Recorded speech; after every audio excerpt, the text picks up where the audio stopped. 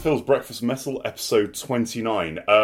We're covering a genre today that is one I think we've purposely been putting off because it's probably, of all the metal subgenres, the one me and Rob know least about, coupled with maybe grind. Yeah. But yeah, so...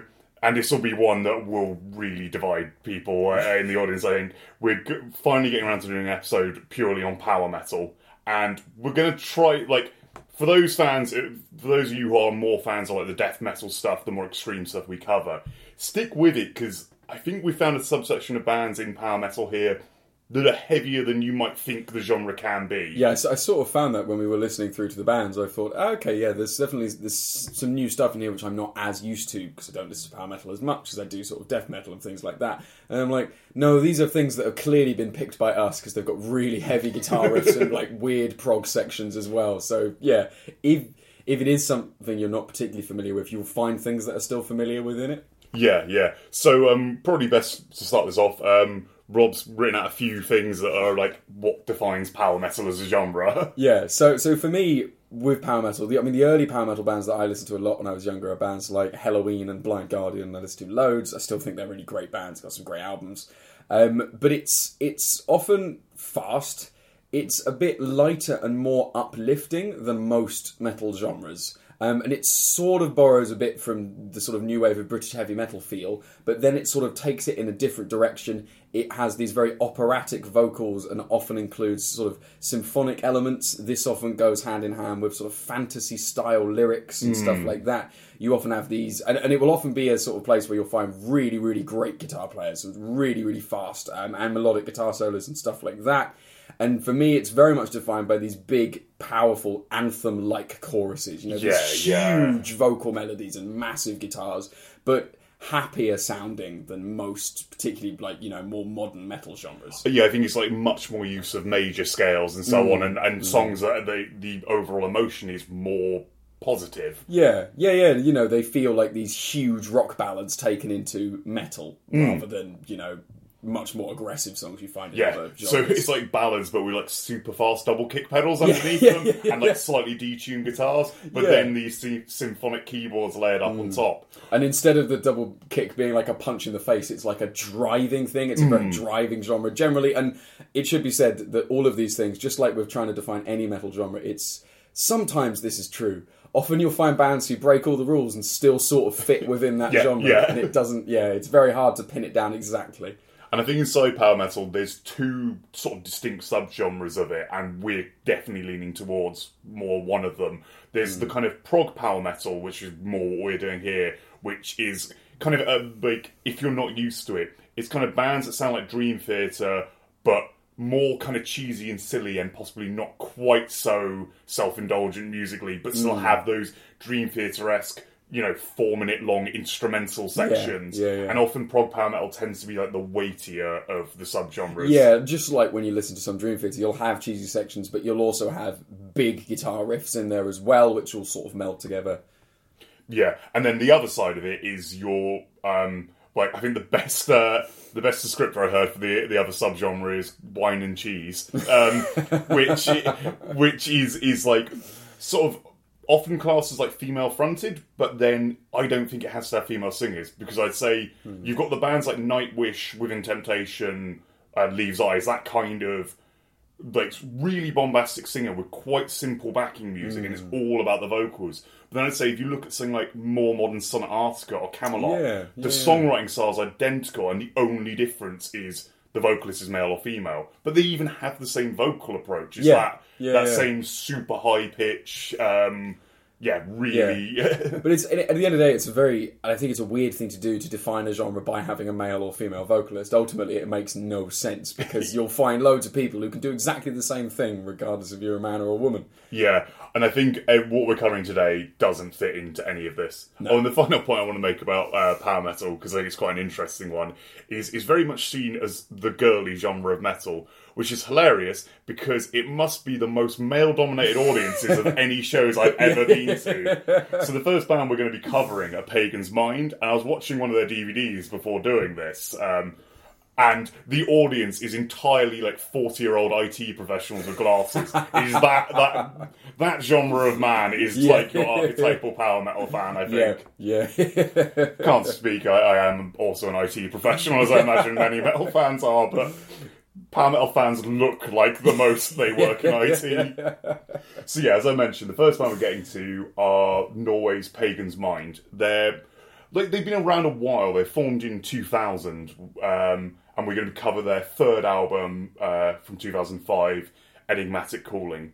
So their kind of breakout one was the album before, and Enigmatic Calling is kind of the moment where they sort of cemented the formula they were doing. And they really hit all the staples of what Rob was talking about, like defining the prog power genre. It's massive melodic guitar solos, really bombastic, powerful, high-pitched vocals. I think actually more so than operatic, in the kind of more in the vein of like Deep Purple, where it's got that kind of like quite a high voice throughout, but occasional moments of like hitting a super high note, which is like not really defined. I think with Deep Purple they said it's essentially he screams the note. It's so high it's not in a normal tone range. Yeah, it's not one of those really accomplished sort of opera style singers who can reach these ridiculously high notes, as we'll see in a lot of like power metal bands and some of the ones we'll talk about today. It is that's sort of slightly less controlled, and it has a different energy because of that. This really, I think, Pagan's Mind does it beautifully, particularly on this album. Supremacy Are Kind really illustrates one of the things I really like about this genre, where they start off with this really big, meaty riff, which could be a thrash riff. It's slower than what you'd imagine, but it's a big, heavy riff, and then they bring in the drums, and you've got this sort of heavy, slightly groovy riff. They then bring in the keyboards over the top, which sort of fades in this extra sort of layer, and then you think, yes, right, this is power metal, because it's got this keyboard melody over the top. And then as that riff sort of comes in and you get to the next verse, it cuts out completely, and you go to pianos and drums, and then the vocalist comes in, Nils over the top, and then it will switch back between these, and then it has the really melodic, big, huge choruses, and it manages to pull all that stuff together into a sort of, set of sounds and emotions which works and doesn't feel like jarring between the two. Yeah, I think like another staple of prog power metal stuff is that kind of transitions between like in songs where you get really heavy riffs going into melodic sections, and Pagan's Mind mess around with that a huge amount. Like there's a lot of tempo changes and a lot of like dropping out of certain instruments to give another instrument like a massive place in the mix. Like there's a lot of bits where they strip back to like just keyboard and drums for a section. And like the way the sound is put together, as Rob was saying, is these big thrashy riffs where you've got this very meaty bass tone, like really good drum and guitar sound as well. Like it just gives it this huge feel, but then the vocalist and keyboard player kind of take the edge off that and stop you from finding. And it is interesting having essentially two lead instruments. In a lot of metal bands you cover, the guitar, it covers the rhythm and it covers the lead. Here you have keyboards, and they're not just there for the atmosphere, they are a big part of the sound. And it's true of a lot of power metal, and I think Deep Purple is a really interesting comparison you made earlier, because I found that with this. When you look at old Deep Purple and you hear them basically driving the organ and the guitar to sound the same, so there's times where you can't make it out. I found that a couple of times in this, where the patterns mimic each other a little bit. You've got similar styles of things going on, and then you're never going to mimic the sound of these guitars, because they're much heavier than a keyboard will ever sound. But you have that same idea going through, where you have these two lead instruments which are interplaying with each other, which you just find less often. Normally, it's, if anything, it's two guitars doing it. So it's interesting to have those other sort of textures of sound in it, and it gives it that unique feel. Yeah, definitely. And another thing that's quite strange for a more modern metal album is one guitarist. So a lot of space is being filled by the keyboards. Because I quite like this as well, because it gives the rhythm section a lot more of a position in the mix. I find a lot of bands kind of drown their bass by having too much guitar. And something that's a bit of a trend with these albums we're going to be covering today is a lone guitarist, which means the rhythm section really has a place to breathe. And because Pagan's Mind are actually quite restrained in this genre, they're more just playing cool sounding stuff. They're never that technical. No. You get the impression they could be. But actually, I was listening to an interview with Nils, the singer. He's sort of saying, like, the other guys in the band are these virtuoso musicians, but they're like, their whole ethos is melody. Like everything has to be melodic, so they never allow their instrumental sections to go on too long, and they're really focused on having a catchy, memorable sound versus a kind of real technical show-off stuff. Like guitarist Jorn Viggo Lofsson is an absolute guitar god, but his solos are tiny. And these really short, really very memorable and very catchy solos, but they never outstay their welcome, which for this kind of band is really rare. Yeah. For an album that is so long as well, and definitely when you listen to it, the thing which struck me is comparison to listening to Dream Theater, and there's these little hints in it of things that are slightly odd. There's some slightly jazzy syncopation on some of the riffs where you think, oh right, that's a bit weird. That wasn't exactly what I expected from that riff, but it never actually stays that long. It's something you sort of notice and then go, oh right, okay, you're doing that. And then it will pull itself back into this huge sort of anthem-like chorus. And again, on those choruses, the guitar melodies on them are beautiful. Yeah. They're so well done. That's the thing, you often have in these songs 3 different interesting melody passages of Nils doing something, the guitar doing something, the keyboard doing something different, and it does lead to the sounds being super cheesy. It has the Iron Maiden thing of some of the choruses are ludicrously cheesy, and there's kind of a learning curve with this stuff of getting your head around music that is this bombastic and over the top. Yeah. In the same way that you have to get your head around just how aggressive things like death metal can be. And you have, when you listen to grind, you have to get your head around how short these songs are going to be, and that is just how it works. There's a bit of acclimatization to that. But then you find yourself sort of sitting on the bus listening to it, and you're starting to mouth along the words as well. Once you get your head around it, it does make a lot of sense. I feel a real good part of this album as well, and this whole band's career, is Nils Cayrew, the vocalist, is a very accomplished power metal vocalist, and he does a lot of really interesting stuff. So quite rare for one of these really great clean singers is he messes around with effects on the vocals throughout the album. Loads of his vocals have a slight distortion effect, or some this huge distortion effect, to give moments more power, or sometimes to drop his vocals back in the mix, because by putting the distortion on it, he doesn't cut through quite as much, and he sits more with the guitars. So he'll do that for a verse, and then go to fully clean for the chorus, and it sounds kind of amazing. Yeah, and it gives those moments their different feels, which is backed up by everything else that's going on musically. And as well, he has a nice way of phrasing his vocal lines. It's not just, because your stereotypical thing of power metal is it is just someone singing a really high note and sort of, exploding speakers with the power of their voice.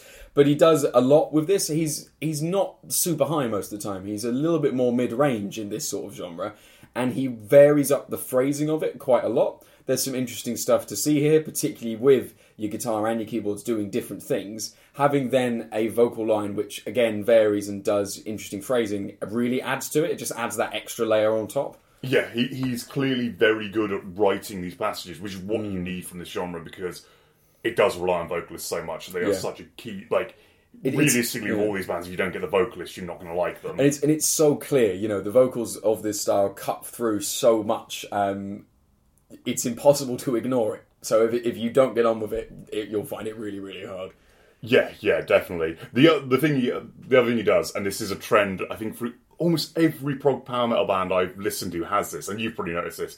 The not being able to do scream vocals and having to try and do a heavy sounding voice at some point. Every band seems to have a different attempt at doing this heavy voice, and Nils' attempt is put tons of distortion on it so you can't really hear him, and that makes the weird aggressive noise. But almost every band has this, the aggressive sounding voice at some point. Yeah. You have that slightly heavier riff, and then you have the sinister bit, and there's a weird heavy voice comes in. It's like Manowar with the whisper vocals, which I think are the most embarrassing version of the attempting heavy voice. Yeah, because most of the time, it doesn't really take me out, because it often fits with, particularly on songs on this album, Resurrection, brackets Back in Time, you have these quite, creepy keyboard riffs in it, which is kind of unsettling, and that works quite well with that.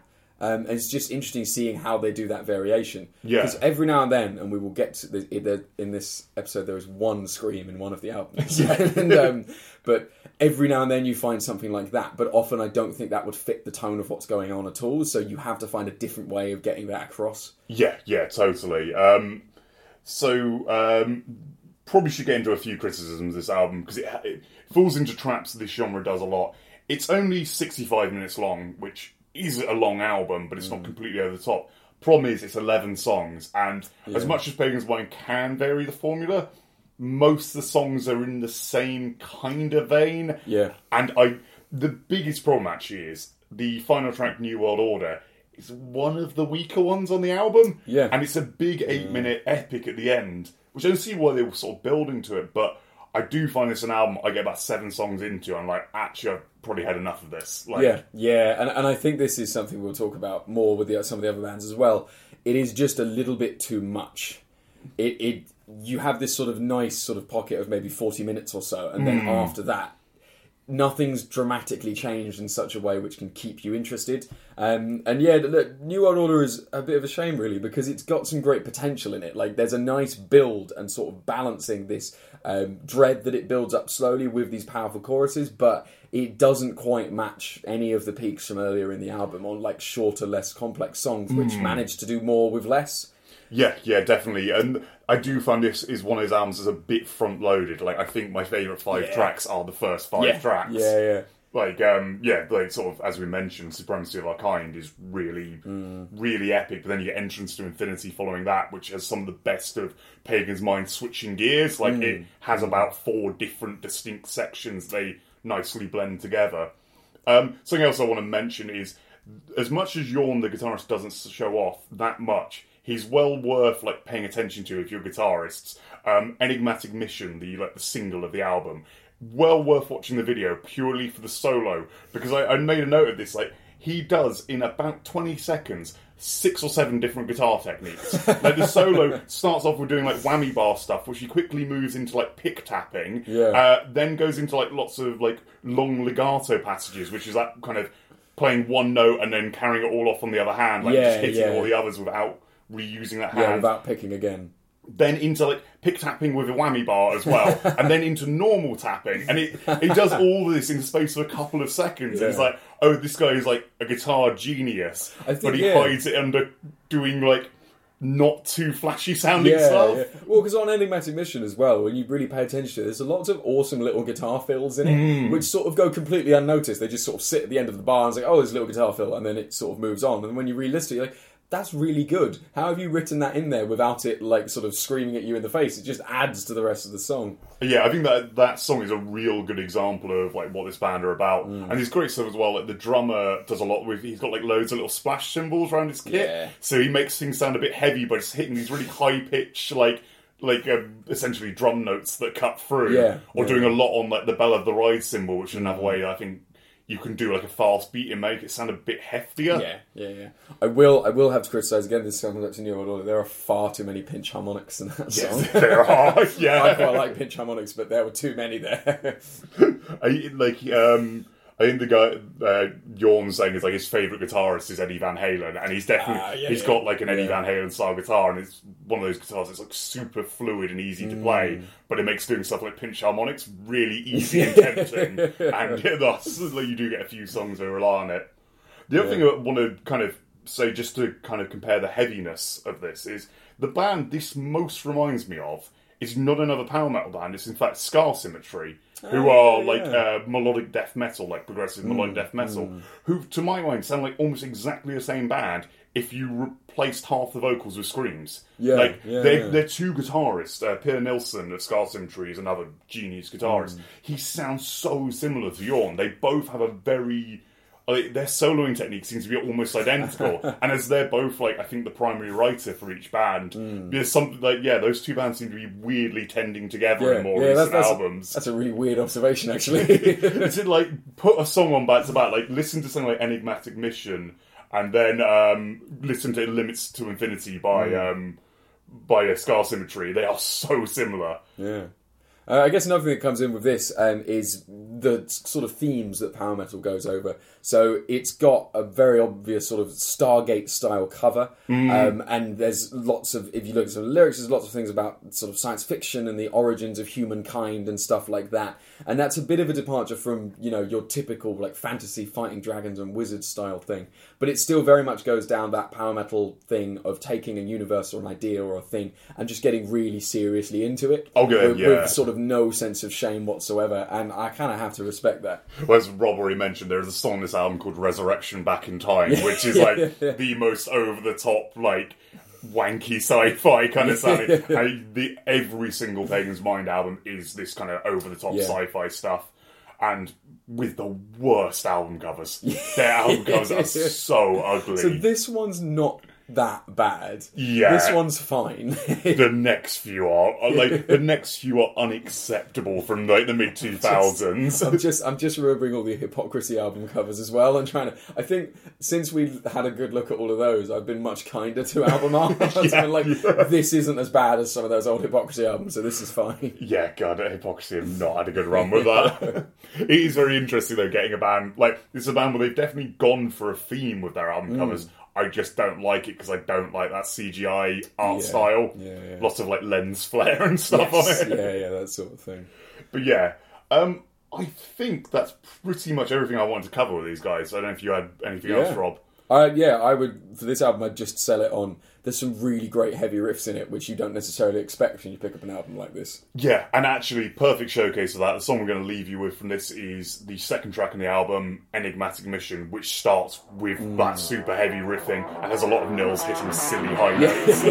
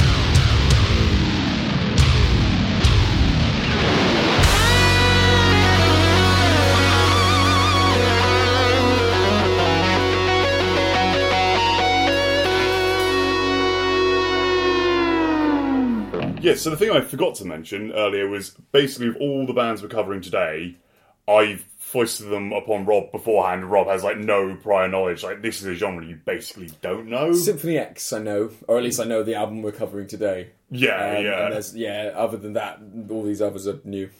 Because the other thing is, like, some of the classics like Blind Guardian, Halloween. Yeah, yeah. And this is something we kind of like some feedback on, because initially we were going to go for probably the most obvious albums by both those bands. Yeah. And it is the thing of, like, would you like us to cover some stuff that's that well known and that well kind of covered?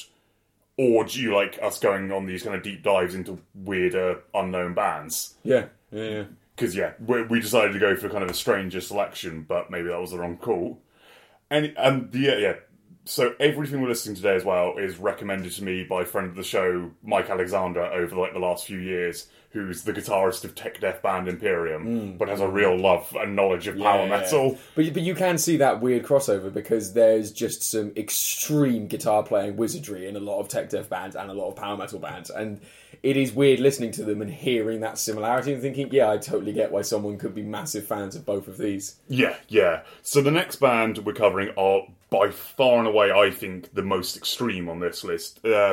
This is the Dutch band Manticora, who have been around since 1996, and we're covering their 5th and 6th album, which are 2 connected albums, and I think they've got an 8th one coming out soon. So these guys have been around for ages, done loads, but seemingly no one knows who they are. Like, trying to do the listening for this, Rob was completely unable to find the first album. Yeah, so it's the Black Circus, parts 1 and 2. I've managed to get hold of part 2 reasonably cheaply from the internet, but I've been desperately trying to find part 1 for anything less than like 30 or 40 quid. Yeah. And I can't quite justify that much money for a single album. No. But yeah, it's one of those things where, so I looked it up on YouTube to see, maybe there's a few I can listen to on here just to get an idea of it. I won't have the time to really deep dive into it, but I can get an idea of it. And I can only find a few songs from the first part. It's really...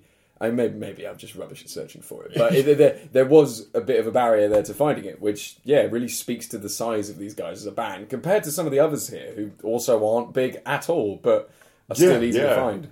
So this came out in 2006, so it's, relatively recent. And the big difference we're going to have here, like, between this and Pagan's Mind is they're still a 5-piece, but rather than a keyboard player, they have a second guitarist. Yeah. So automatically that's giving it this more aggressive sound. And the big thing with Manticora is everything is faster. Like for most of this album, the drums are at 90 miles an hour. It's all this super fast double kick work, but also really fast with the hands. It's not just the driving double kick rhythm. There's like really aggressive snare throughout, and then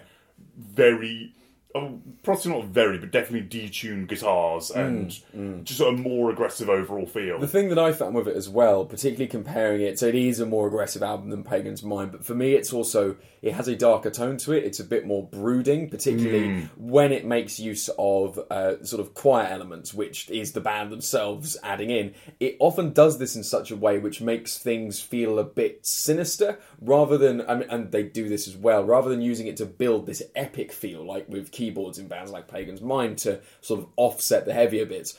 Often here on songs like Gypsy's Dance, it makes it more sinister. It makes it epic in a sinister way. It's still a cheesy way of doing that. There's no way around that, but I really get on with that method of using those sort of more symphonic choir-like elements to just make it a bit unsettling. Yes. I think this definitely has a very darker vibe to it, and I haven't found many bands who have done this with this genre. Yeah. So the interesting thing with this is it's a 2-part concept album, but actually releases 2 separate albums like a year apart, and seemingly with a record label change in the meantime. Like, the first was on Massacre Records and second on Locomotive. Yeah. But I quite like this because it's just under 80 minutes, the 2 albums back to back, but because they've taken a year in between, they managed to get quite a similar sound, but it seems like they just spent a bit more time in the writing. So it's actually quite listenable the whole way through. There's not too much wasted space. Yeah. Whereas a lot of double albums, I don't think justify their runtime. This, I think, almost does. Like, there's 1 or 2 songs I'm not quite as into. But yeah, and for me, it's one of those things, and there are so many more far worse offenders for this in power metal, but there's these sort of little instrumental tracks between things, and that sometimes really bugs me. Blind Guardian are possibly the worst for it with Nightfall and Middle Earth, where between every single song there's a little instrumental intro and stuff. There basically is with these guys. Like, it's slightly more broken up on part 2. Part 1, there is an instrumental interlude. I personally quite like these, because I feel there's a lot more in this album of, like, the big main song ends and the main song blends into the instrumental interlude. They do a lot more, like, it's not that kind of stop-start, here's an interlude. It's not like, one of the most egregious offenders is Testimony to the Ancients by Pestilence, where it's just completely irrelevant tracks. Like, they'll just stop a death metal song and then there's a bass solo. And it's like, well, the bass solo was cool, but this has nothing to do with it. It didn't fit with anything that was going on musically. So, like, with these albums, there is keyboards throughout it, actually, despite there not being a member of the band who plays keyboards. Tommy Hansen, who was, I think, majorly involved in the recording, plays all the keyboards, I think all the keyboards on this, and there's a huge amount of them adding a bit of atmosphere, but it's far less involved than, say, something like Pagan's Mind. It's much more, here's a atmospheric synth note. Yeah, it's the difference between where it's often used as a lead instrument to add, like, the big thing that you're paying attention to alongside the guitar and the vocals, versus what you'd find in many other genres like black metal, where it's just sitting there providing a general sort of atmosphere for what's going on in the song at that time. Yeah. The other thing this has that's quite weird for a power metal album is the recording is quite stripped back. It's quite a rough production on it. It is, yeah. Whereas like power metal is very famous for really bright, really clear productions. Yeah, you can hear like every single thing the guitar is doing in these big, huge melodic sections where everything sort of shines through. Yeah, this feels a bit sort of dirtier. Really. Yeah. And that really works for its really fast, aggressive parts. But at the same time, with that production, for me, the drum performance really stood out on this. Incredibly precise. Particularly for these super fast bits. You listen to that double bass and you can listen to sort of the cymbal hit stuff. Very, very precise. Really, like, inventive... particularly not necessarily during the sort of faster grooves, but around that with the fills and things like that, they really push the energy further. And this album has a lot of energy, particularly in those faster moments, and I feel the drums really made that for me. They made that so much bigger than it would have otherwise been, and ties it together, because it sort of feels like it's going to explode at some points, because it's really aggressive. Yeah, because everything is like 90 miles an hour, but then you have these kind of like... So, Lars Larson, the vocalist, is not the most... Like, he's got quite a powerful voice, but he doesn't have much of a range. But so to cover that, they have this call and response thing with, like, he'll sing a line, and then you'll have a choral reply to it. Or, like, well, not quite choral, but the choir of the rest of the band will sing, like, often a slightly higher reply. And... because this is all going over this quite fast material, there's a lot happening. Yes, there's a lot to pay attention to. He does remind me a little bit of Hansi Kirsch from Blind Guardian in some of his delivery, but the way that it comes across, particularly in a lot of the songs, with this technique that they use with the rest of the band sort of doing a response, gives it a completely different feeling. It feels much less epic and high fantasy and well, it feels like the story that it's telling about this, this ancient sort of circus place, and with these dark lyrics as well. Sometimes a bit too on the nose, but they have a sense of, sort of really nasty, horrible things happening in a, like 19th century world. It's very much a like gritty fantasy versus a high fantasy. And that is really carried by that, I guess, slightly more subdued vocal performance, if you can really call any power metal vocal performance it's subdued in contrast to some others. Like, so we should probably get into the concept of the album, because, and it's one where I'm a bit slightly wary of its possibly slightly problematic content of... the story is about a character in the first album is Black Circus Part 1, Letters, and it's a character of this played by essentially Lars throughout it, writing letters to some unseen observer about how he's ended up joining up with this travelling circus. The travelling circus is run by Romany gypsies, and essentially, I think they're summoning Satan. So the concept is based around a group of evil Romany gypsies, which... could be it could be slightly racist. It is one of those things that's quite a horror trope, though. Yeah, so I'm not. Yeah, it's. I wouldn't crucify him for it. I wonder. I wonder if that's slightly problematic. Yeah, I can definitely see that.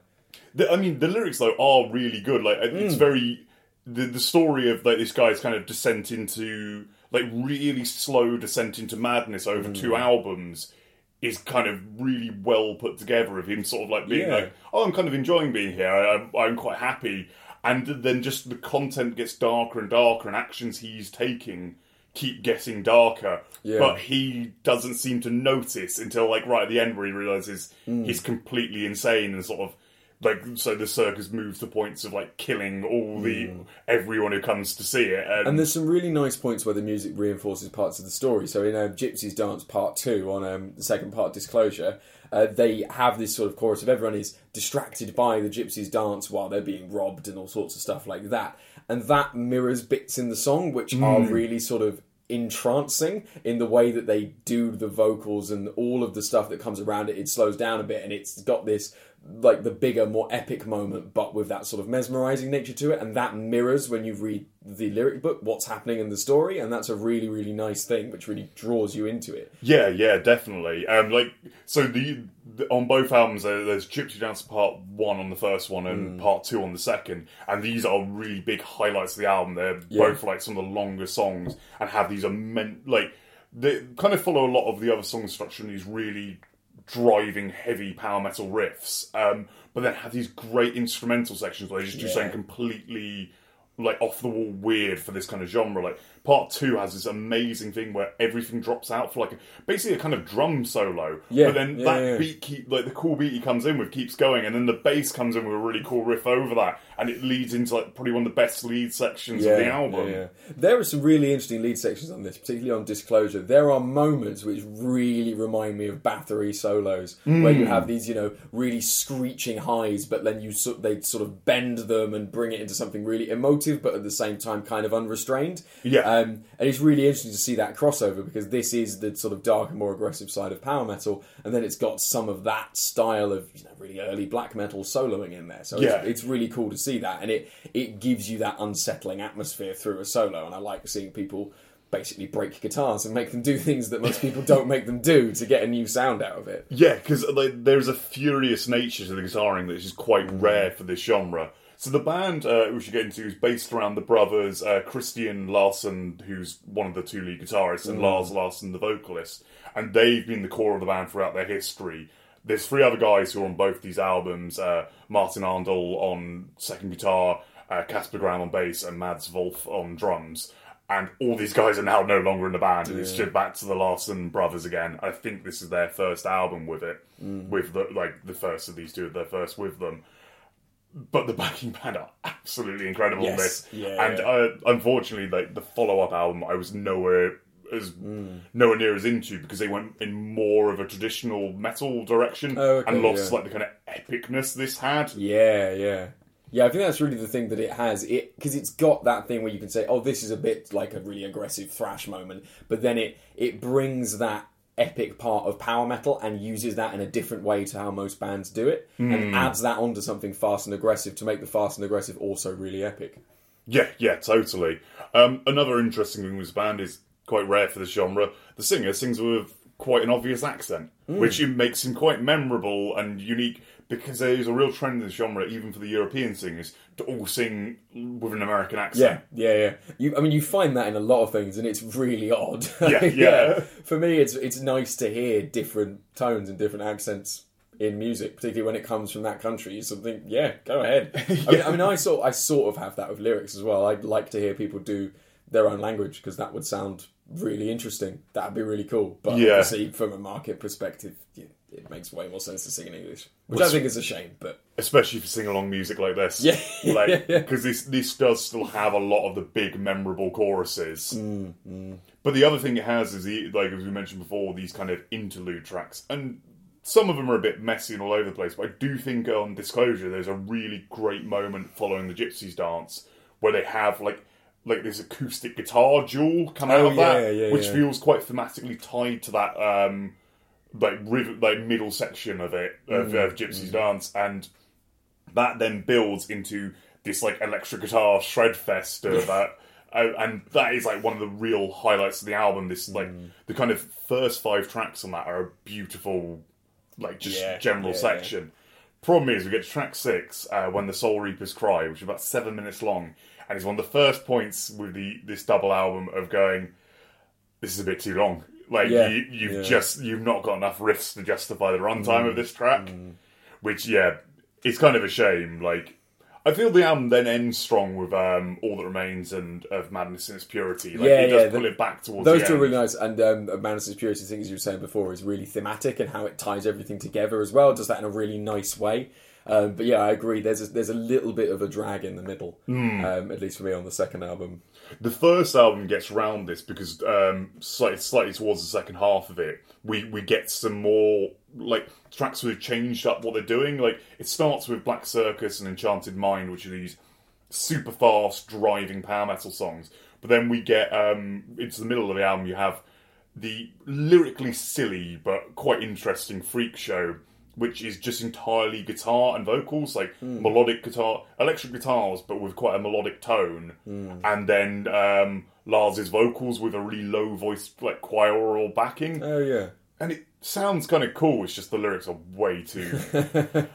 And then later in the album we have Wisdom, where we get guest vocalist Karen Bodum, who was on one of their earlier albums, Hyperion, doing a trade-off of, like, he's meeting with a fortune teller and there's a kind of...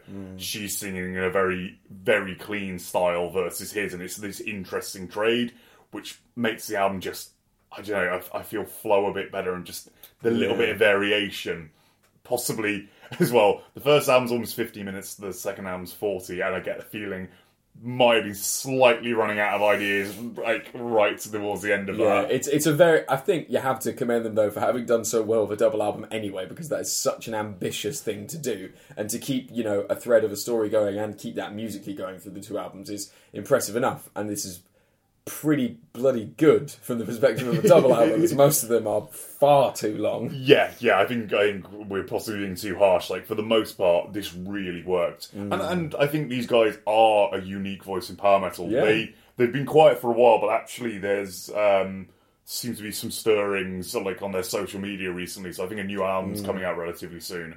So I'm interested to see where they've gone for it. I really hope they've gone back to this kind of very epic, atmospheric feel they have here. Some of their early albums, like, as I mentioned, Hyperion, kind of feels like doing this, but they're just not quite as well put together. Yeah. So for me, this is really the point of their career I'd advise listening to. I mean, now that you're saying it, and this is just me linking everything in my life back to Bathory, but that sort of way of thinking about it, of sort of this dark, epic power metal, is sort of how I see what happens as Bathory's career continues, from your more traditional black metal to your, like, higher, epic black metal. And they went away from the heavy towards the more cheesy, and this is sort of going in the other direction. So you can link anything back to Bathory if you really want to. But hey, like, this is the only band that gave me that, like, actually made me link it to a band like that. So I think that's telling of the way that they've approached power metal. So it's a really interesting, just an interesting take on it to listen to. So I think that's basically all I've got on this one. Yeah. I think we've pretty covered that. Yeah. So to give you a good example of kind of, this is one of the more kind of to the point, high paced songs. We're going to basically the start of the first album. This is the Black Circus.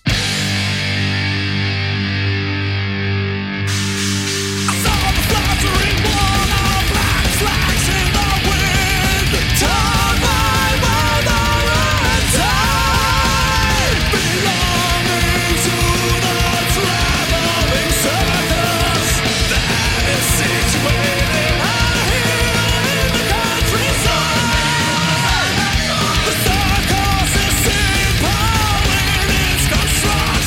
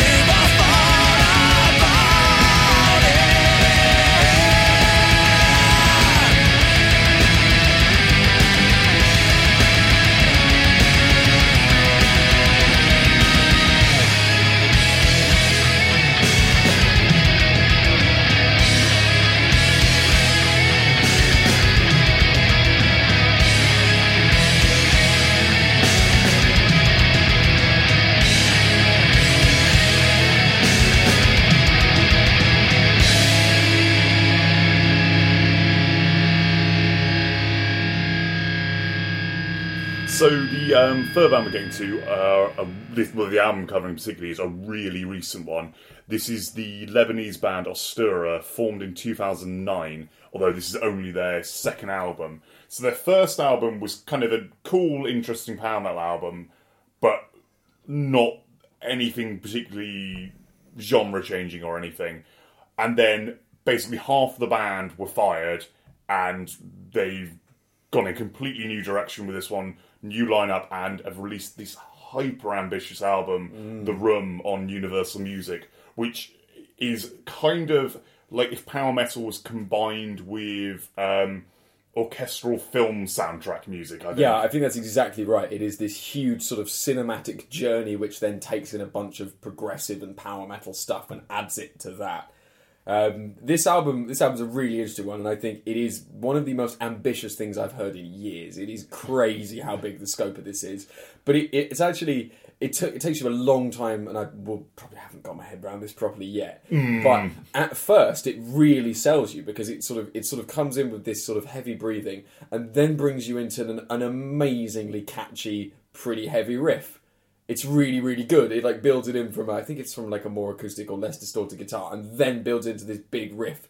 And the thing that struck me immediately is this also has a fantastic drum performance on it. The drums sound beautiful. Like they're just tuned perfectly. The hitting technique is beautiful. The grooves are really nice. There's some really nice fills on here, and it's very inventive. And then I looked it up and realised it was Thomas Lang playing drums, who is a huge thing for drummers. He's played with like Paul Gilbert, Peter Gabriel, Boyzone as well. The list of bands he's played with is ridiculous. He's won so many best drummers and drum teaching awards, and he's sort of renowned out there in the drumming world.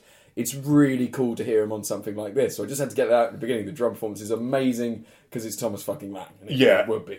But this is one of those albums that immediately hits you over the head with the fact the musicianship is incredible. Yeah. Like the guitar tone on that the first heavy riff sounds absolutely massive, which I really like from this genre when they get that big guitar sound. Because a lot of bands, the guitars are like when the guitar's a bit weedy on this riffing, can massively let things down. But they've got this huge sound from the guitars, bass, drums, like absolutely brilliant. But then a real orchestra on this. This is not a synth orchestra. Yeah. We have the City of Prague Philharmonic in the orchestra. And the Lebanese film score ensemble. The guests they have got on this, I don't know how they've done it for such, but it gives it that amazing real feel to it. Like none of these are keyboard parts. They are all actual orchestras, and they carry that weight with them. So you simultaneously have the weight of heavy sort of progressive metal style guitar playing and drums and stuff, and an actual orchestra playing all these parts, which is phenomenal.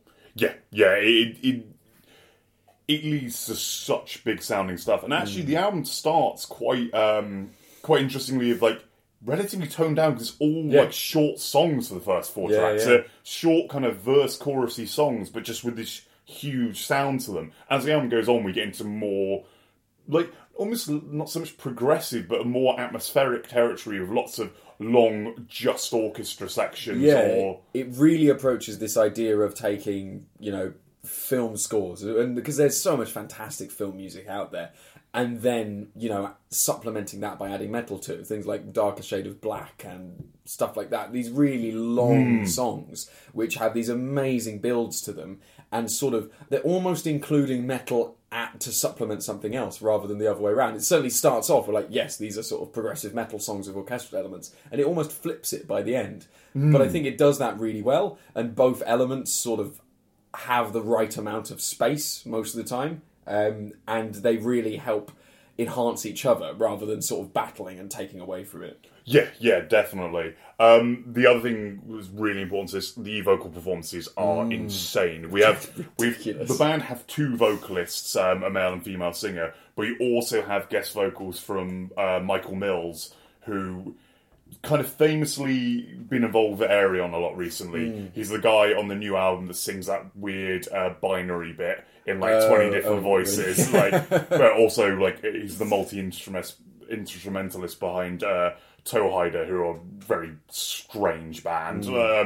But yeah, so we have two brilliant kind of over-the-top male vocalists, and the female vocals just add a completely different texture to both of them. Like, all the vocal styles are quite different, and will regularly trade off like individual lines, which makes it just a very memorable performance. And there are, particularly, you'd think from this, if you go into sort of stereotype, you're thinking, oh, so you'll have the female vocals will cover some of the really high parts. It's completely wrong, because the highest moments in this song are some of the male vocalists. Yeah. And Elia Monsef. And oh my god, they're amazing. Like, it just gets higher and higher and higher and higher, and you think there is no way he's holding this note. He holds it perfectly.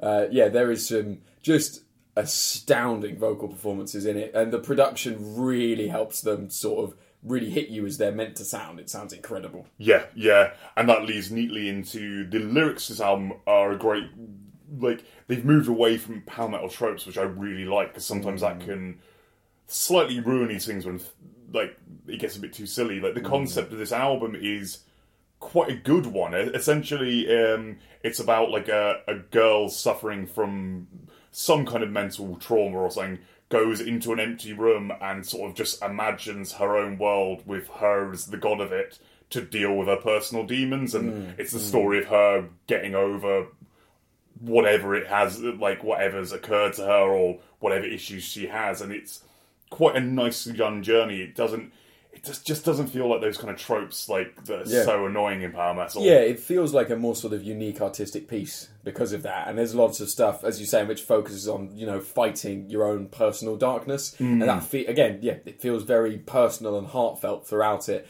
And the idea of, you know, problems and the corrosion of the world around you and what can you do to change that. I mean, I guess it feels topical in a weird way. Yeah. As the world is all fucked at the moment. But it's a really nice thing as an artistic piece to have that different way of looking at things. And it does make it feel unique, because if anything, this is the one which feels least like power metal. Because it has loads of that influence in there, particularly in the vocals and in some of the guitar parts. And if you compare it to sort of Manticore and Pain's Mind, you can certainly see those links. And we'll get on to the links to Symphony X later.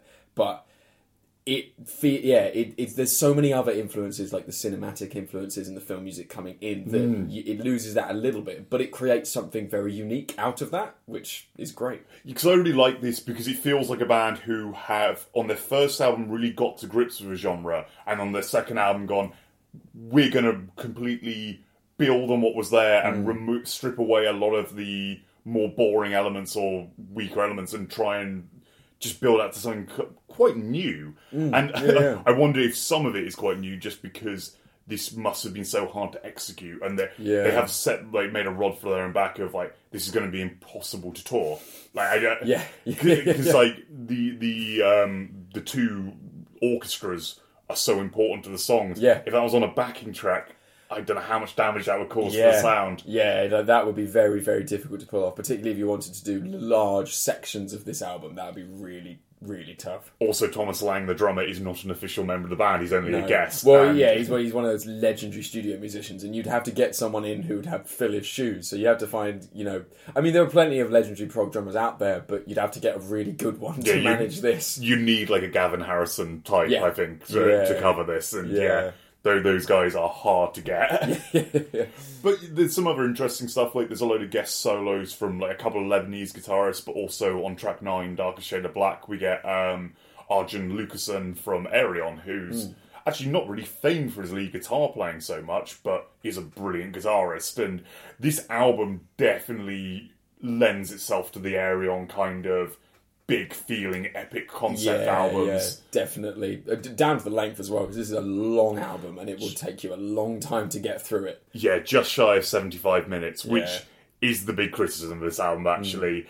It's very ambitious. I really love moments of it. Yeah. But I do find I start losing interest like towards the end. Yeah, but I think particularly as there are a lot of really big songs at the end of it, much longer tracks, it does become a little just difficult to stay on there, and I don't really think this is a criticism of it, because it is so ambitious in what it tries to do, and there's so much stuff there that's fascinating. You just drop in and listen to some of those later songs, you think there's so much here that I don't take in when I listen to it as a full album, because so much is thrown at me that I have to sort of process and go, hold on, how is this all working? Yeah. And the interplays between the orchestras and the metal later on in it is really, really interesting, but as a piece, I do struggle a little bit. And I think, like, for me, I do find the start of the album where it's these more catchy kind of prog power songs versus the second half where it's like these more orchestral pieces with little bits of metal here and there in them. The first I find more engaging. And to an extent, I think that may well be a genre thing, like we were talking about with power metal in general. That is something that you and I are way less used to than anything else. So it's something that, as we first listen to it, it's going to take much longer for it to sink in and for us to actually get it. But it's really interesting to see someone doing that. And I'm glad people are taking this sort of style of metal and invigorating it by throwing in other influences.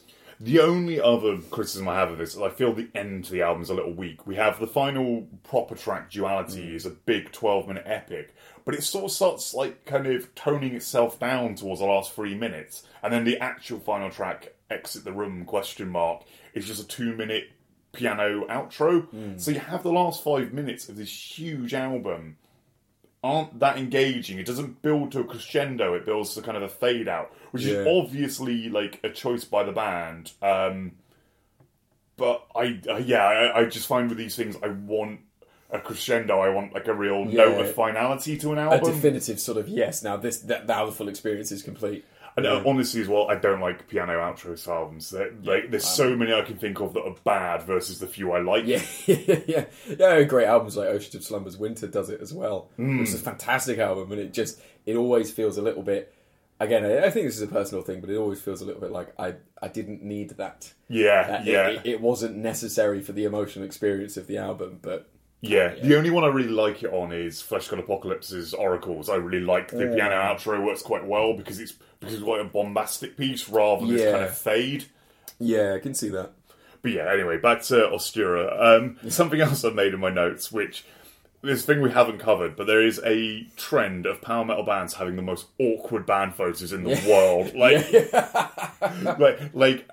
Manticore, who we were covering earlier, has some amazing band photos. There's a real thing as well. So you've generally got big men with extremely long, often blonde hair. And then you've got the men like Hansi Kirsch from Blind Guardian who look like office workers, the most average of office workers. And there's some of them in Manticore, and they have the photos of them trying to look very serious, but it looks very, very silly. Whereas, if you look at any picture, like modern pictures of Ostura, they look amazing. Like, they all have these pristine suits and just look so stylish. They're all these really regal, attractive people. It's that kind of... You look at it, it's like, this is what old power metal bands picture in their mind's eye when they're having their photos taken. Yeah. They have such a sense of style to the whole thing. The album really has a great sense of style as well. Like, the back and front cover of it are really beautiful and really evoke the concept well as well. Yeah, fantastic pieces of art. You've got this sort of door surrounded by sky and some trees and stuff. And but the colour palette on it is lovely as well. And once you've listened to it, once you've sort of read some of the lyrics, you get what that artist is saying. It all works together really nicely to push home the theme of the album, which is great. Yeah, and you can see how this band have... But they've really... I think it's about 6 years since their previous album. And the time they've taken, the evolution they've gone through... was really worth that wait. They really have come up with some great ideas here. Like, I hope more bands can be this ambitious, but then the inclusion of an actual orchestra must be a nightmarish thing to achieve. Like, with this album, I keep asking myself, like, how have they managed to get everyone they've got together for this? Like, they have a guest oud player on this album. Mohammed Nassar plays oud. I have never heard a metal album with an oud on it before. Oh, I think there's a couple. I think there's definitely one on a couple of Orphan Land albums. Yeah. And actually, I think on some Nile stuff as well.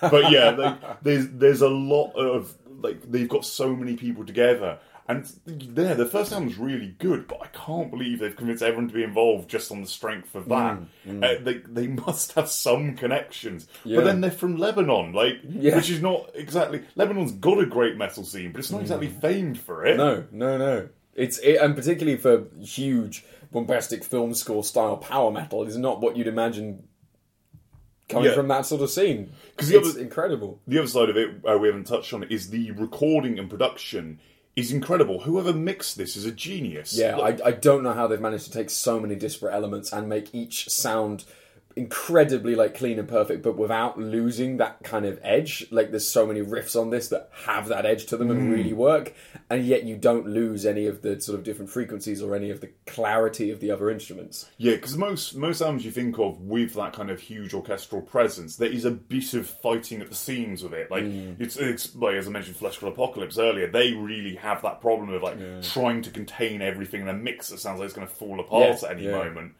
And this mix feels really open as well. It feels really sort of expansive, and there's this huge, and I guess there's like this huge sonic range because there's so much stuff going on, and there's a lot of variation to the tracks that they do. There's also a huge dynamic range, and this isn't a massive surprise, including orchestras and all these other instruments, but there's huge, like, massively big sounding sections, heavy sections, and then there's really quiet moments, and they build that together really nicely, and that's the sort of thing that an orchestra can do really well, and that you see in metal much less often because it's normally just incredibly loud all the time, and often that's great, but it is nice to see people taking those, you know, ideas of varying your volume and being a bit more dynamic and really expanding on that. Yeah, and I think it is because writing for an orchestra is a very special skill, and Danny Boo Moron, the keyboard player and the guy responsible for arranging the orchestra, clearly is very trained in this regard. Like, this sounds like extremely professional work, whereas you see a lot of other bands that say, like Dimmy Borgir, I think, actually get a proper orchestra in, but it does sort of on some of their albums have that feel of like, we've gone for this one keyboard note, can we get an orchestra to do that note? Just play that one note, Not to, like, some of this stuff does sound very good in that regard, but this feels very much like someone who understands this world. Yeah, definitely. For me as well, there's an influence which I notice on it. It's a bit of an influence of composers like Hans Zimmer in there. Some of those very dramatic film moments. When I was listening to this, I went and listened to some of Hans Zimmer's stuff and sort of thought, yeah, you can see that like dynamism which you hear in films, which he scores within here. And that's really interesting to see people taking those ideas and switching them out. There's these huge dramatic moments where you almost have the sort of blah sounds which you find in some of Hans Zimmer's scores. But again, like that's actually really heavy and impactful, and it's awesome to hear that combined with a bunch of guitars and some metal riffs. Yeah. And we need to mention it because I said every power metal band does. They do have the moment of trying to do the heavy vocals, and it's really awkward. It's the only moment in the vocal performance that isn't spectacular is one point where he tries to do a lower voice that he can't quite reach, which is a shame, but then it brings back into a massively heavy riff, so I don't mind. Yeah. But every power metal band does this. I think that's probably, like, this is an album, like, I think there's a lot more to gain out of it. Like, I've listened to it about 10 times through, and I still feel, especially the second half where it gets more orchestral, I need to give more time to, I still haven't fully digested this one. I guess the thing most recently that we've talked about that I'd compare it to in that respect is Slice of Cake. It's one of those albums that I just need to spend loads of time with to really get through it and understand what's going on. Yeah, because like possibly being a bit harsh on the long run time, it might be a case of this makes more sense with more time. Yeah. It's just like a 75-minute long album is a lot to deal with in one sitting. Particularly considering how much stuff there is in that 75 minutes. Yeah. So it's a difficult one to give you a full representation in one song. We're going for track 2, Escape, which has a lot of the great vocal melodies and heavier guitar stuff. The orchestral stuff's in there, but it definitely appears more later. Yeah. I think this has some nice moments where the guitars will drop out and you will have just the vocals and the ludicrously high vocals in this combined with the orchestral moments, which give you this very different, a very epic moment in a very different way to a lot of how other power metal bands do it. So I think if you like that bit, then you'll probably love the rest of the album because it does that and it explores that in way more detail than just on this song. Yeah. So yeah, this is Escape from the Room.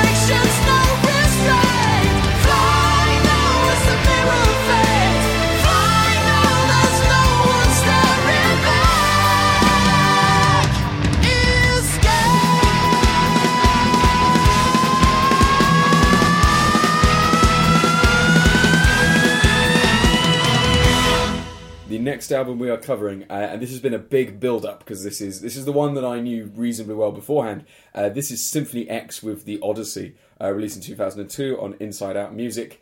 Now, this is mainly defined by the fact it has an enormous 24-minute song on it about the Odyssey, which is almost the most power metal thing you can ever think of. Yes, Symphony X do that in that they take something, not fantasy in this case, but sort of historical. Well, I guess technically fantasy. It's fantasy. Technically fantasy, yeah.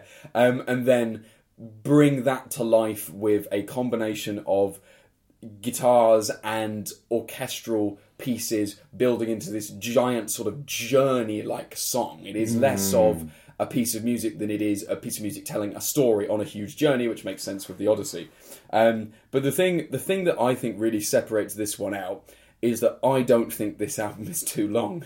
No. and it's a really long album. It's well over an hour, I think. Yes, almost 70 minutes. Yeah, but almost, so you have the huge 24-minute Odyssey. Every other song on this is, somewhere around the 6-7 minutes, or even a little bit less. Yeah, there's one 4-minute long song. Like, it's not. They're not so huge and expansive as some of the other ones. Like, I think we should probably get into. This is by far and away the most famous album we're covering. A lot. Symphony X are a very well-known band. They're American, which probably helps them being like, a bit more well known.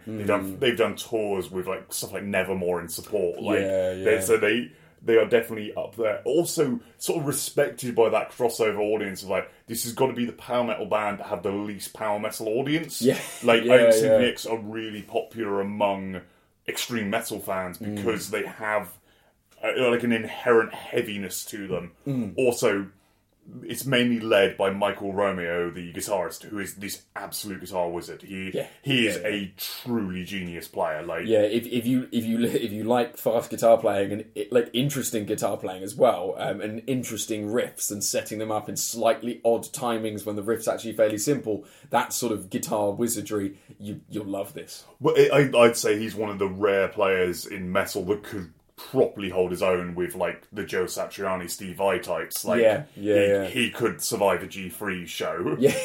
Not that I'd have any interest in watching that. So the big kind of thing with Symphony X's sound is you have Michael Romeo's amazing guitar playing, then you have Michael Pinella's keyboards, which are also normally very high in the high mix. Then the third Michael, Mike Lapond on bass, who really fills out the rest of the sound, and he's a truly genius bass player. And then finally Jason Rouleau on drums, and the amazing vocalist Russell Allen.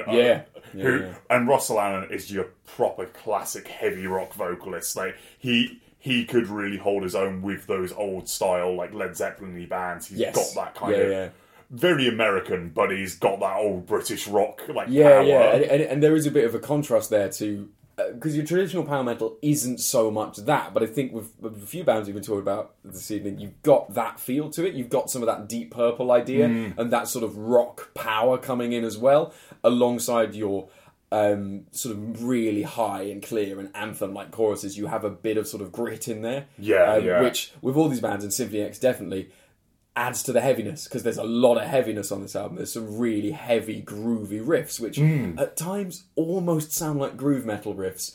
And then you get to the end of it, and it's like, that hasn't solved itself in a way that I thought it would.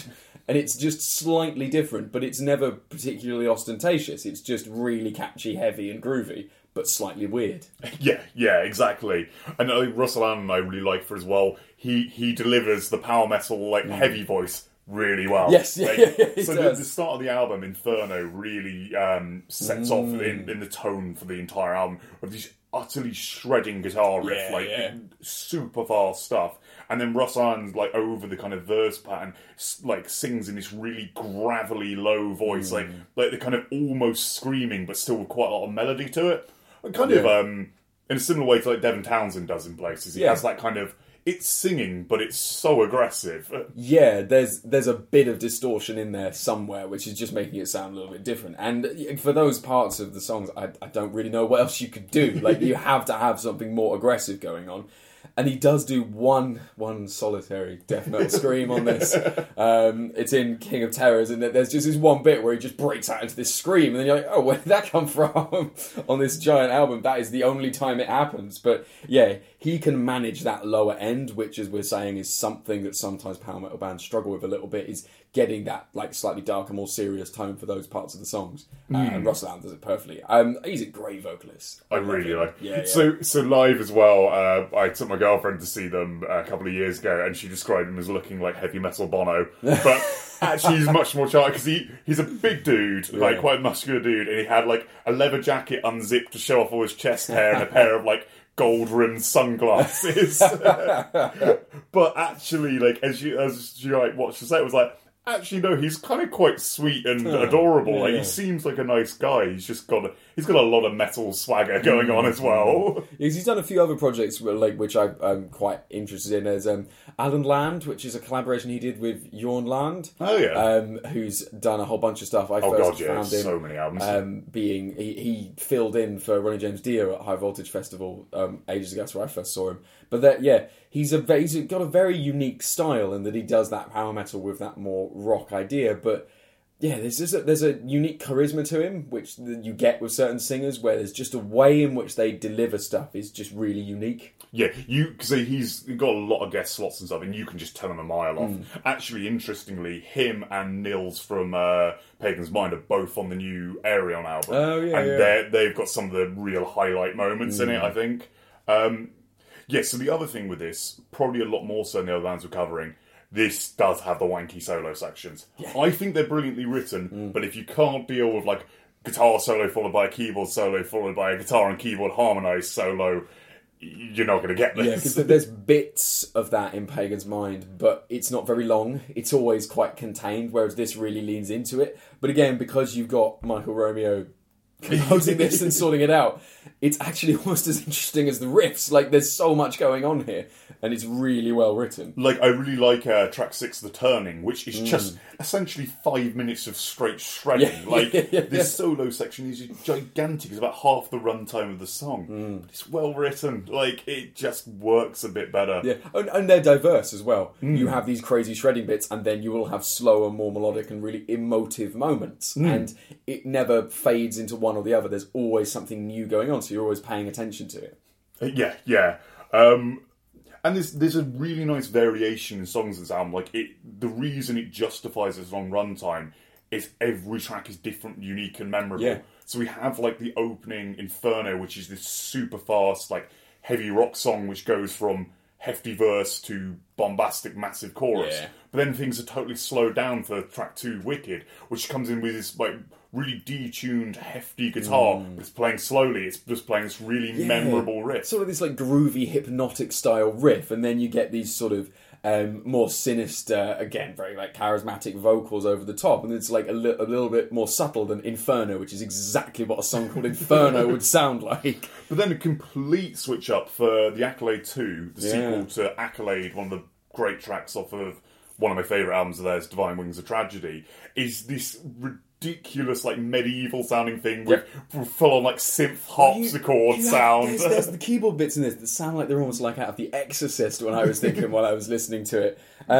But yeah, and then you have like these beautiful piano moments as well. It's always shifting it up and doing something different. And I think definitely the Accolade has like the cheesiest chorus of the album. Yeah. And it's the super cheesy moment. It's the real over the top, like, 8-minute ballady song, but then ballad that builds up to like a monumentally heavy guitar solo. That's where I wanted this to go. And they do that thing which we talked about with some of the other bands, which is one of my favourite things about all of these, of sort of balancing off the heavy moments with these powerful choruses, and how you use that to basically bring out the best in both parts. The heavy parts sound heavier, and these epic, softer, powerful choruses sound more powerful because they're put next to each other, and it really brings out those moments.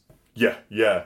And then we get to King of Terrors, which is one of the heavier moments of the album, I think, and the only one where the drummer writes the lyrics. And I think it's... Did you say it's from Edgar Allan Poe? So they've got some quotes from Edgar Allan Poe in there as well, and it very much follows in that idea. This is a much creepier song than the rest of the album. Like, lyrically, I really like this track. It's I feel this band, like, the Accolade 2 pushes it too far, but for the most part, I find they're quite fun lyrically. Like, Wicked's a cool story of a guy being, like, seduced by, like, a forest spirit, and like, the chorus changes slightly every time for his position in the story. And King of Terrors, as you say, has this nice sinisterness that's matched by the riffing. Like, it's a heavier, sinister song. Like, there's a great bit where it goes, like, really hefty on the guitars, and the guitars just stop for this kind of like piano, like really low pitched piano passage. It's really unsettling. But then even on King of Terrors, you still have some of this catharsis with these chorus and these brighter moments which help bring it out. But with all of the songs, they're all really held in check. They are exactly as long as they need to be. I never feel like they, stray out of their welcome, and they explore different ideas throughout it. So you're going through these really essentially tight packages of exploring an idea through their sound and with incredible musicianship, and it never gets boring. You always want to, now this is doing something a little bit different but with the same feel. And the album, we'll get to the final track of the album, but the kind of closer of this first main section, you essentially have a brilliant 7-song power metal album that ends with the Epic Awakenings, which is the longest track so far, and it goes really nicely from melodic, very melodic keyboard and vocal driven parts to really guitar-y parts, and it's just I find quite an engaging one because it just has a lot of elements to it. But then, talking of a lot of elements, we get to the true closer, the Odyssey, the 24-minute long song, which is where they bring in a load of new ideas. So the start of the song, I think it's the first 3.5 minutes before any vocals come in, is all Michael Romeo programming an orchestra. An entire orchestra. And he clearly, like I was saying with Astura, has a grasp of how to write orchestral stuff. I was playing this song just by itself the other day. My girlfriend thought it was like Star Wars music. It's you could definitely see this being in a Star Wars film. There are so many moments you listen to, that sounds like a John Williams tune. It just does. And it's an interesting comparison, I think, to Astura, because they have the orchestras, they have actually people there playing it, and they have a bit of a different influence. For me, I prefer this. But then you're a massive Star Wars fan, so I think this is just clocking into that bit of your brain. It's more within that style, but it's a real testament to what can be done on something which, in the hands of anyone else, would sound sort of trite and too cheesy and wouldn't work, but he actually works with the sound, has written something amazing, even if it's not played on an actual orchestra, and it is this program section, it still sounds great, you still get those emotions out of it. And, it works perfectly fine with that. It'd be cool to hear it with an orchestra, but as it is, it's still fantastic. Oh, yeah, totally. And it does this really good thing of, it's the overture to the song. It deals with a lot of themes that are going to come up and has this brilliant sort of build to a crescendo and then slow fade. And that slow fade is replaced by this really melodic guitar passage and Russell Allen coming in singing, the start of the story. So there's a lot of those sort of, more melodic acoustic guitar passages in it. And they really remind me of some of old 70s Rush. 2112 would be the obvious example, but with their sort of calmer, more intricate guitar patterns, which again are often linked to some crazy fantasy style thing. It has that sort of callback to the prog giants of many years before, and this is that, but sort of more modern interpretation with metal added into it. It's as consistent and as good as any of those old prog songs, if not better than most of them. Yeah, completely. And it's split into, if you get the CD version, split into 7 parts, and there is these, so if you know Tarkus, that old album, it's got that kind of feel where it's lots of quite distinct parts, but there's a nice flow to them, and brilliantly called back at the end. Yeah, it's amazing hearing those motifs which you come back to all the way through it. But I think that's a real testament to writing, to be able to bring that back and still making it sound like an evolution, and towards the end it is summing up everything that you've heard in a really nice tight package, and I don't know how people write songs that are that long and manage to do that. Yeah, it's kind of incredible, and there's lots of really interesting stuff. So, Journey to Ithaca Part 2 is the kind of your melodic intro, really vocal led. But then we get into stuff like I and Daughter of the Sun, which are way more guitar and keyboard battling melodies, and with little bits of orchestral stabs coming through. The orchestral sounds Michael Roma keeps introducing throughout the album or throughout the track. And then we finally get, like, it's just such a brilliant build to the payoff. Like, just at the point where you're like, I've probably heard enough, like, crazy guitar work. It sort of, like, builds to a big point, and then we suddenly get into, like, the melodic finish. And the kind of the hero's return to Ithaca is incredible. It's just the payoff you want to this. It's cheesy and stupid, but Russell Allen narrating this hero's journey is... It's that sort of songwriting craft. I think it's the same thing we talked about when we talked about Manowar ages ago. So that you recognise it is completely cheesy, but you're also 100% sold on it. Like, it has been written in such a way, and the sort of journey that it has taken you on emotionally through the music you've been listening to, it just sort of overpowers it, and you're just sold on all of this. It's an amazing sort of return. And so we get this kind of the scene of the character returning to his homeland and battling all the kind of usurpers that have appeared in, like, the wake he's left. It's just so brilliantly sung and delivered by Russell Allen. It gives you that emotional swell you want. And then perfectly finishes by fading out with a return to the start of the song. The return to not like the bit directly after the orchestral intro with a repeated line and guitar melody, and it's just like such a perfect close, and that like that fade to finish. It is why this album justifies its over an hour runtime, because you've heard 7 brilliant tracks, and then this is a totally engaging way to keep you with it. This giant sort of artistic statement at the end, because it is such a different feel listening to it than your standard tracks, because it's this journey that then sums itself up, rather than, you know, most songs have very different structures which, you know, repeat sections.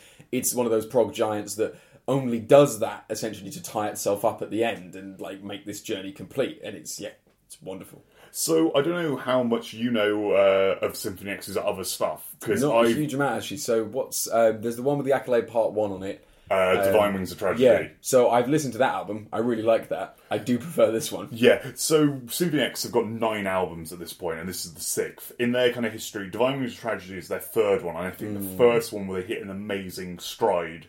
And actually, The Odyssey is a really good companion piece to this, because they have a very similar structure of some tightly written, like, I think both have 8 tracks, like tightly written power metal songs, and then a giant orchestral epic at the end. And both are really worth a listen. I find the 2 follow-ups to that, they go into more experimental territory, and I've never got quite so into. Then following this one, they released Paradise Lost, which gives them the heaviest guitar tone they've ever had.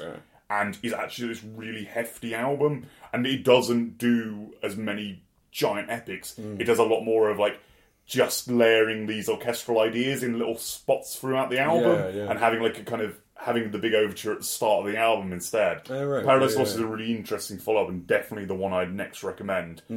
Then they kind of tail off a little, because Iconoclast, their 8th, is a double album, and it's total double album syndrome of only being about half good. And then the most recent one, Nevermore, I really enjoy, but I would say if you enjoy what we're going to play from this, Paradise Lost is the next one to go for, and then probably Divine Wings of Tragedy. And I think the band have kind of gone on hiatus, but that seems to be in question again now. They might be coming back, because if you can catch them live, they are a really brilliant live act. Like, all of them are truly brilliant musicians. Like, actually, the person who's in the most bands, bizarrely, is Mike LePond, the bass player. He's in about 20 other bands. I don't know. It's rare for a bass player to be shared between a lot of bands. It's normally the drummer or singer. But yeah, so... And another really interesting thing with this is Michael Romeo, genius that he is he did the recording, engineering, mixing, and production. So has been able to get this massive sound out of this album, and able to criticise his own work in such a way to tweak the mix. I guess that's the thing, is it's getting exactly the sound they looked for, but that is just a crazy set of skills to have, to be that good at guitar, to be able to actually understand orchestras to the extent where you can write it yourself, which is another huge area of music, and then know how to record and master and mix and do all of that. But I think it is why, as well, you get these things like, between this album and Paradise Lost, there was like 6 years. It just takes the band a long time to put this stuff together. But again, the writing as well, that's another huge thing on this album, because as we said, the 7 tracks at the beginning are so tightly done around different sort of concepts and different ways that Symphony X can explore slightly different feels for the songs, and then with this massive closer... there's an amazing attention to detail with the writing there of making that so tight, because it never feels too long. I think we're in danger of going on too long about this band, but yeah. So Symphony X, like, there's a reason they're one of the kind of the more famous in this regard. Although actually, seemingly in the UK, nowhere near as big as like the Camelot type bands. Yeah. Well, I guess it's just the different styles of power metal in a way. Yeah. This really doesn't feel the same as listening to Camelot or Nightwish or any of those type bands. Yeah, there's a very different style. So, like, before this as well, before we released this, we asked on, like, our Facebook thread, like, for recommendations of power metal bands, like fans of this because both me and Rob are pretty ignorant of this genre. As I say, one guy recommended me all these albums, otherwise I probably never would have found any of this stuff. There's all the kind of the really obvious ones like early Stratovarius, Rhapsody, Gamma Ray, Blind Guardian, Demons and Wizards. Like, I think a lot of that really kind of classic stuff. Helloween, of course. Although I can't stand later Helloween. I've only listened to bits. There's a couple of bits that I quite like, but I wouldn't want to revisit most of it, I don't think. I used to love it when I was younger. But I'm not sure that would fly as much now. And some I really like, and I think Rob knows a fair few of these bands. Like, the band Redemption, I think, are really good, although they are way more in the prog end of prog power. Yeah, I think that's something, noticing, particularly with like bands like Astura in this episode, is like that is going in such an odd, interesting direction that there's definitely power metal influence, but what you'd class it as, I mean, I've seen it reviewed on way more prog sites than I have on any power metal sites when I've been looking up what people have been saying about it, so... One I'd say, and I came across this band seeing them supporting Symphony X, but Myrath are very like true power metal, and I think they do that style very well, especially their first album. It's real Symphony X worship, actually. And yet another vocalist who's on that Ayreon album. It's ridiculous. But yeah, so that's more in that vein. But yeah, if you've got more to recommend us, we got recommended a huge amount. I have just not had time to go through yet, but. Yeah, if more in this style particularly, stuff with the hefty guitar tone. I'd love to see one of these bands fronted by a woman, seeing if you could transpose that slightly higher vocal technique and still give it the heftiness of one of these albums. I'm sure it must be doable. Yeah, it's just definitely. Less common style. So I guess just the usual plugs and stuff. Yeah, we can find us on Facebook at Phil's Breakfast Metal. It's at Breakfast Metal on Twitter and Phil's Breakfast Metal at gmail.com. Let us know anything about the episodes, recommend us bands, send us your band. Why not? We'll listen to that. That'll be really interesting. It's always interesting to hear what sort of music you guys are into, what music you're making, what you think of the stuff we're reviewing, any ideas for things we should cover, or any like episode concepts or something. There's a few we're thinking about at the moment, but if you guys have suggestions, we'd love to work around that. Yeah, because we'd like to keep doing like relatively unique themes, because I like these themes where we can compare all four bands we cover. Yeah. Also, if you could give us a review on iTunes, that would be great. Just might get us somewhere up in the rankings. Other than that, I think we've been a bit slow on episodes recently, but I think we've got a couple coming up that should be quite straightforward. Yes. So hopefully we should have a few out to you a bit more quickly. But we'll see how it goes. So to play us out of this, we thought we'd go for one of the more interesting tracks from the Odyssey. This is King of Terrors.